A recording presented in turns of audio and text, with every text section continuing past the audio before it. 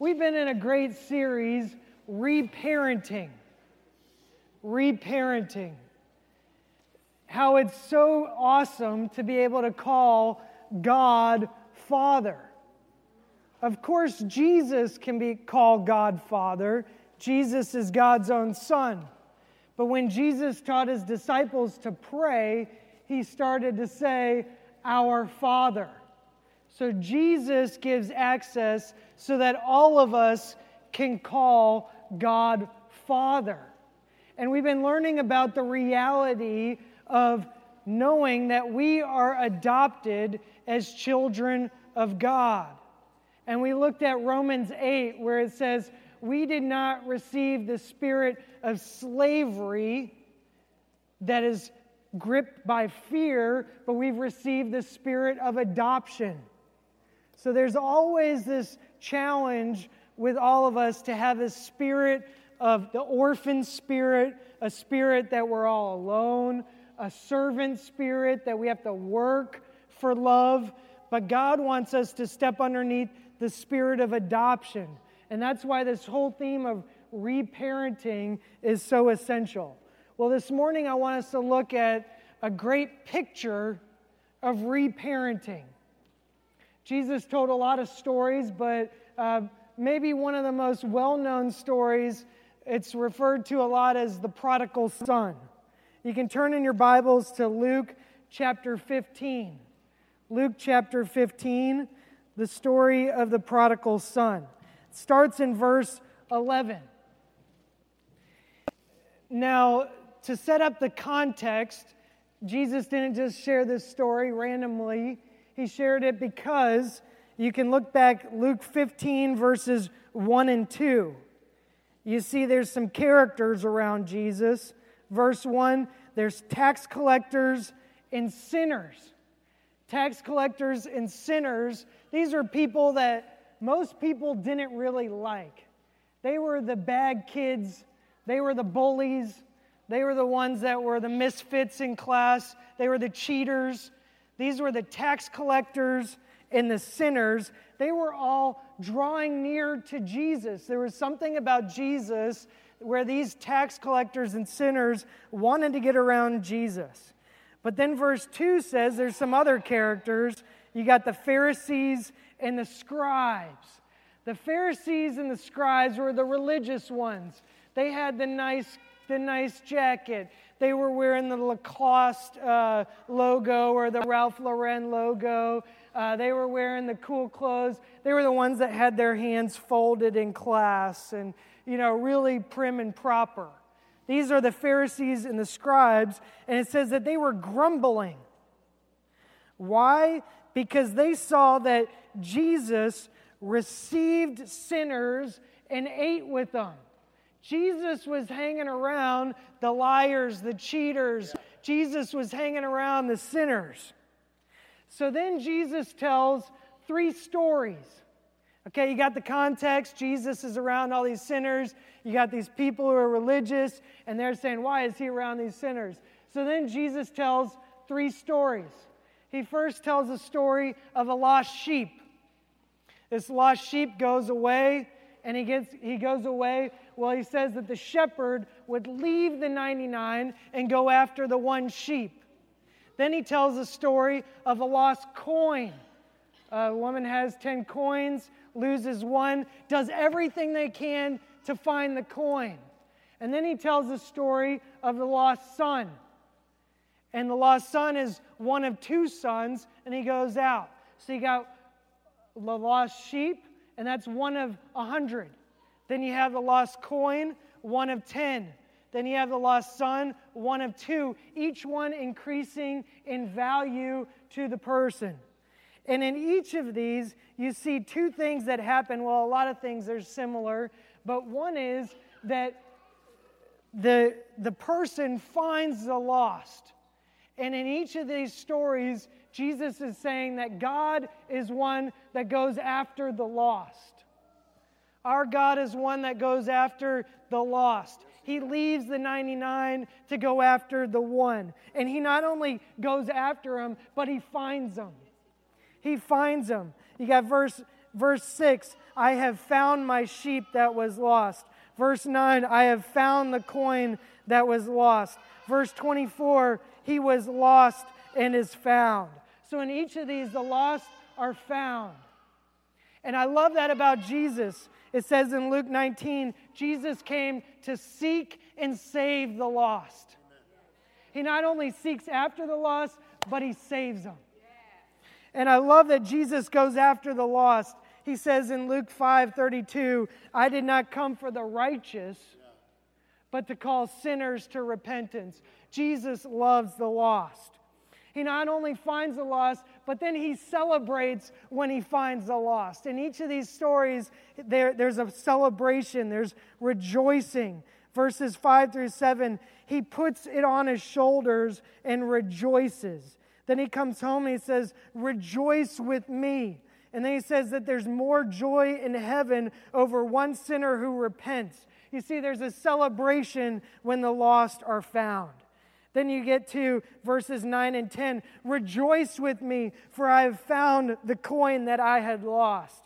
Just so I tell you, there is more joy before the angels of God over one sinner who repents. So God not only seeks and saves the lost, but he throws a party when they're found. Hallelujah.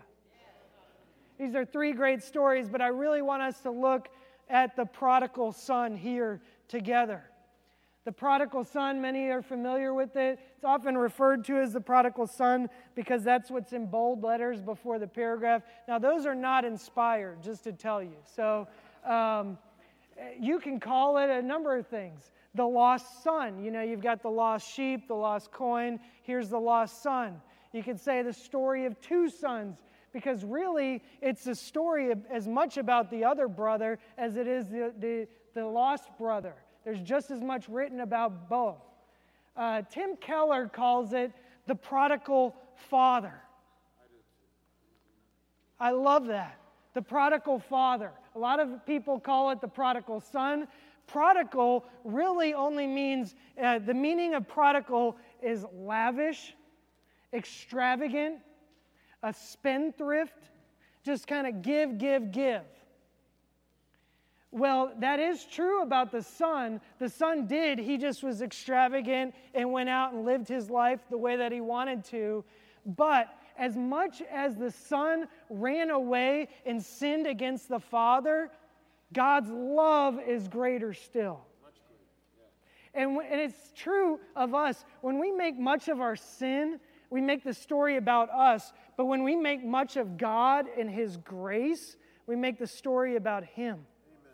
So this morning, I really want us to look at the prodigal father who loves lavishly, who seeks and saves the lost, who really loves his sons. Here's the story. The story is of a son. Many of you are familiar, but the son is one of two. And in verse 12, he says, give me the share of the property that is coming to me. Now, this is so hurtful for the father. Every son is entitled to a share of the father's property, but he wanted it early. He's basically wishing that his father was already dead.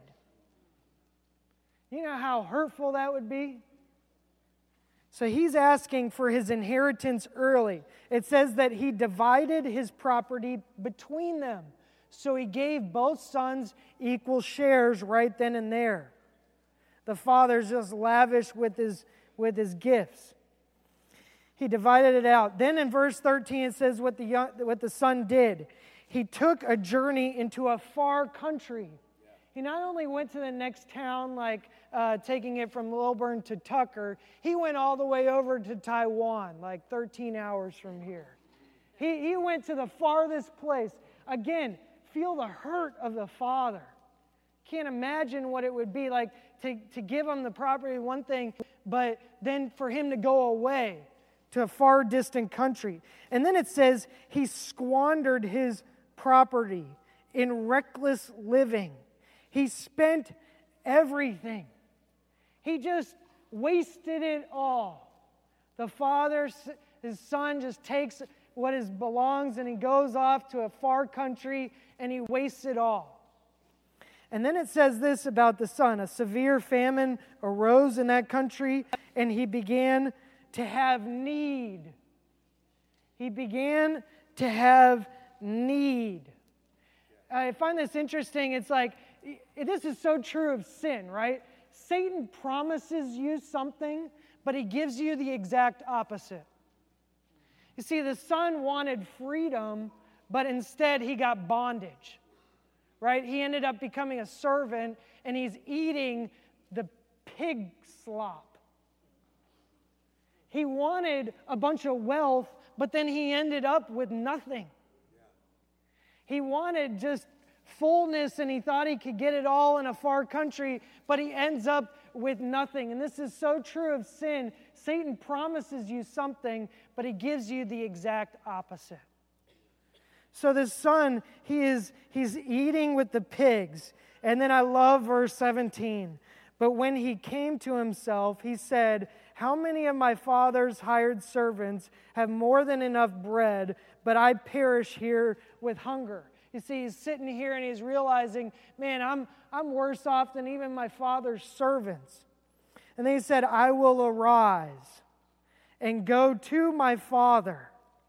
I will say to him, 'Father, I have sinned against heaven and before you.'" You see, he came to this realization, and then we all do this when we make mistakes. You come up with this story you're going to tell your parents that you were wrong, and so he's thinking through it, and he's got his speech prepared in just the way that he wants to do, and he comes back.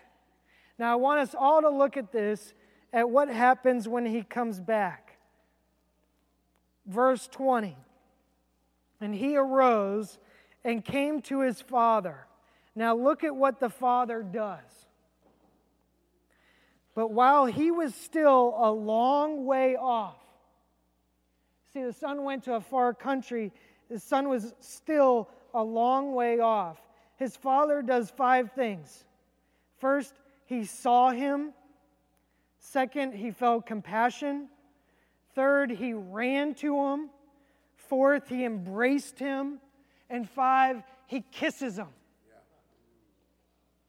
You see, most fathers, when their sons disobey, most of them are sitting there and it's like anger's welling up. And you start off as just a little, oh, that's a little annoying. And then it gets more to like, oh, that's really annoying. And it's like you're stewing, right? It's like a boiling pot gets hotter and hotter to where you just lash out and you say a word you shouldn't say. No father's done that here, right? No. Never. No. But here is the Father. Here is our Father. The Father does the opposite. First of all, he sees the Son. And I want to tell everybody in this room, he sees you.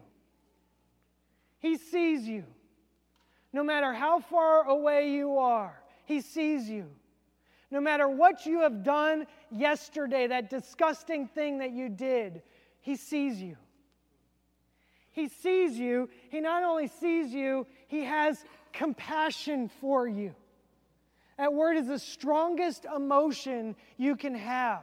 He doesn't have anger for you. He has compassion for you. He has a love for you. He's welling up with compassion for you. And then he runs towards you. He runs after you. And in this day, men did not run. It was against dignity to pull up a tunic. They all wore tunics and run. They wouldn't do that. But here is a picture of a father picking up his tunic and running towards his lost son.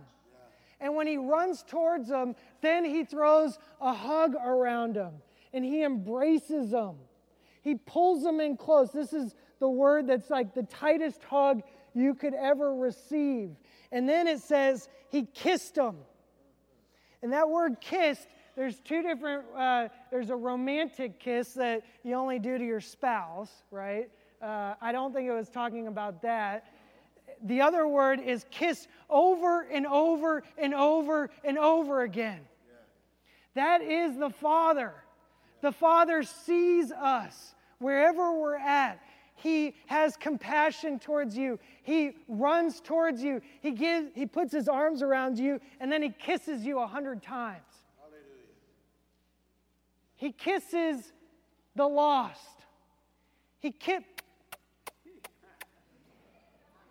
Yeah, go ahead. Make a kissing sound. That's kind of fun.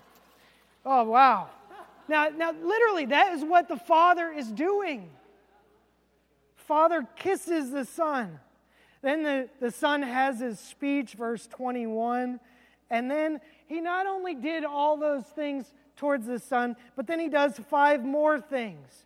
Verse 22, bring quickly the best robe. He first gives him a robe. You see, he came in with these scraggly claws. He says, put the robe on him. Then he says, put a ring on his finger. So he puts the ring on his finger, showing dignity and honor. Then he says, put shoes on his feet. You see, servants didn't have shoes. And here he's saying, you are my son. I know you said in the prior verse that I'm not worthy to be your son. But he's saying, here, take shoes. Yes, you are worthy. Put sandals on him. And then he says, kill the fattened calf. And then he says, we're going to throw a party. We're going to celebrate. You see, you only kill a fattened calf at Christmas time or the best meal. And so the Father's saying, hey, I want to celebrate. I want to celebrate. It's a great story, and really the story could have ended with that, right? I mean, we all love a good ending. But the story continues. It's the story of 2 sons, not just one. It says that his older son, in verse 25, was out in the field. Isn't that amazing? The older son was out in the field. The older son was a son, but he was acting like he was a hired servant out in the field. The older son was out in the field, and then he hears this music and dancing, and he's wondering what's going on. And then he goes to another servant. The servant says, they killed the fattened calf. He's returned. Well, then the other son, he's a little upset, and it's amazing. Look at verse 28, though. It says, the son was angry and refused to go in. But what does the father do? The father sees the other son. The father came out and entreated him. The father had 2 sons. The father went towards the other son and entreated him. But the other son, what does he say? Look, these many years I have served you, and I have never disobeyed your command. Yet you never gave me a young goat that I might celebrate with my friends. But when this son of yours, who has devoured your property with prostitutes, you killed the fattened calf for him. Then look at the father's response in verse 31. And he said to him, son. He still calls him son. Son, you are always with me, and all that I have is mine. This prodigal father is saying, son, you have all the fattened calves. I'm ready to slay one for you as well. I'm ready to give, you want a goat? I'll give you a goat. He's saying, all that I have is mine. This father is a father who loves his children. It's a great picture of our prodigal Father, the one who lavishes out on us. It's a beautiful story. I love this story.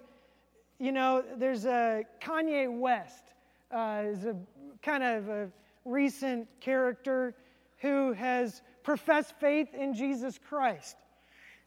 And there's a lot of talk out there. Some people don't believe it. You know, he mocked God most of his life.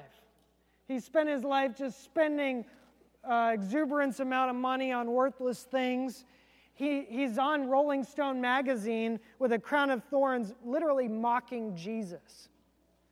Well, Kanye has professed faith in Jesus Christ.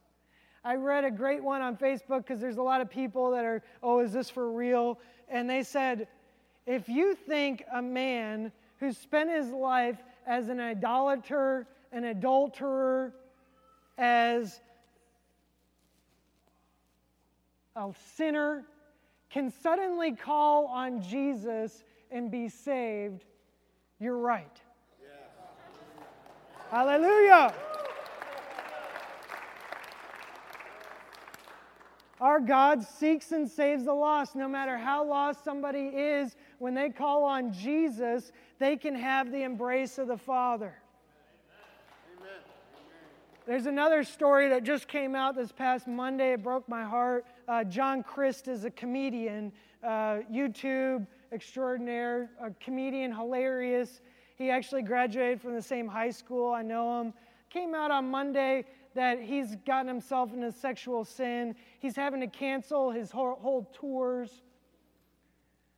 My heart goes out to John Christ. I don't judge him. Instead, I plead that he would see the prodigal father seeing John Christ, having compassion for John Christ, running towards John Christ, hugging John Christ, and kissing him. Pray with me that John would receive the prodigal father's love. There's a picture, Rembrandt. He's a character in the 1600s, an artist. Rembrandt spent most of his life just giving himself to worthless things. At the beginning of his painting career, he actually painted himself as this austere guy with lots of rich clothing, and he had a bunch of prostitutes around him. This was at the beginning of Rembrandt's career.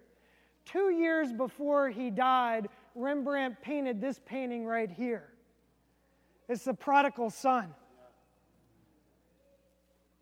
He saw himself as the son who returned.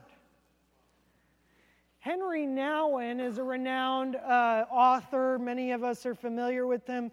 Henry Nouwen spent his time going around years sharing about Jesus, but then he saw this picture. He meditated on this picture for 3 years.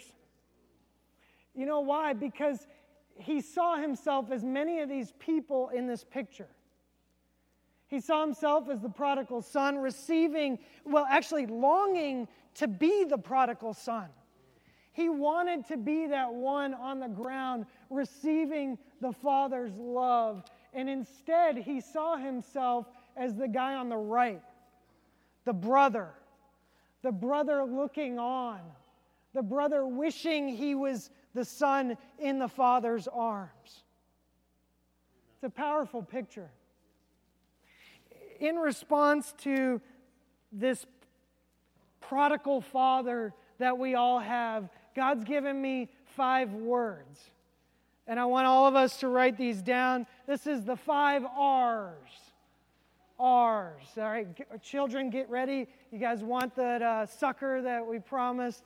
Write these down. Give them to Steve Phillips. The 5 R's. Everybody say R. It's like a pirate. 5 R's. I don't normally do this, but all right, here we go. First, return to the Father. Return to the Father. No matter how far off you may be, no matter what you have done yesterday or 3 years ago, that sin that you think you can't be forgiven of, no, return to the Father. Recognize that the Father still loves you. Repent. Return. You can go back. Don't just turn away from the bad, but embrace the love of the Father. Number 2, receive from the Father. Return to the Father. Receive from the Father. I love that the Son received the Father's embrace. He received the Father's kisses. He received the ring that the Father put on him. He could have taken the ring off. No, I don't deserve this. He could have taken the sandals off and gone out into the fields. He could have taken the robe off, but he received. We need to receive from the Father every day. When I was a freshman in high school, I loved running track, and my parents would come and cheer me on at the track. They cheered me on in basketball. They were at almost every one of my events. Well, it was my final track meet my freshman year, and I was in the 4x400. Each person on the team runs around in a circle and passes it off. I was the third. I got the baton, and I passed 4 people. I was neck and neck with a guy coming down the home stretch, and I was huffing and puffing. I was 15 meters from the finish line. All of a sudden, my eyes just went black. I woke up, and I had skinned up my chest. My face was all bloody and felt terrible. I grabbed the baton, hobbled, and gave it off to the guy. We ended up getting 6th place. I crawled to the infield, and I remember feeling so much shame. So much shame, I wanted to dig a hole. Like, I wish I had a shovel. Put me under right now. I don't want to see anybody. Like, I can't imagine going to school the next day. I felt terrible. I really wanted to just dig a hole. I didn't want anybody to be around. And I'm crying, and I felt terrible. I actually was throwing up, too. Too much description? I don't know. But TMI. All of a sudden, in the most hurtful moment of my life, I felt a hand on my back. And I remember thinking, get away from me. I don't want that hand on my back. The hand stayed on my back, and I heard a voice. And it was the voice of my dad. My dad got out of the stands. He came and he put his hand on my back, and he said these words, I'll never forget them. I love you. I'm proud of you. You are my son. I love you. I'm proud of you. He just kept repeating it over and over and over. It was like as I was hearing it, as that hand stayed on my back, all the shame was just getting ripped off. Hallelujah. And I could get up, and I could go to school the next day. See, we need to receive the Father's love for us. We have a Father who gets out of the stands. He sees you when you're hurting. He runs to you. He throws a hug around you. He kisses you over and over. He puts a ring on your finger and a robe on your back and sandals under your feet. He slaughters the calf. Let's throw a party. We need to receive it. Don't be the one that rejects it. Today you have a Father who loves you. Don't reject it. He's running after you. He's picking up his tunic and running towards you. Don't reject it. So it leads us to the third R. Okay, children, third R. Here we go. Be revived by the Father. Or you could put remain in the Father. This will keep you from becoming the other son. This is where reparenting comes in. You see, you don't want to be the one who... you are a son. The moment that you put your faith in Jesus Christ, you are forever a son and a daughter. You don't need to live as a hired servant. You don't need to be the one out in the field.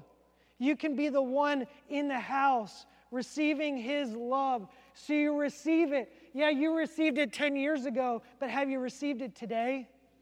This is where it says that His mercies are new every morning. Jude 1:21 says, keep yourself in the love of God. Keep yourself, remain in the love of God. Be revived by the Father. This picture, it's beautiful. Come back to it. You don't need to be the brother on the side in the robe and the red.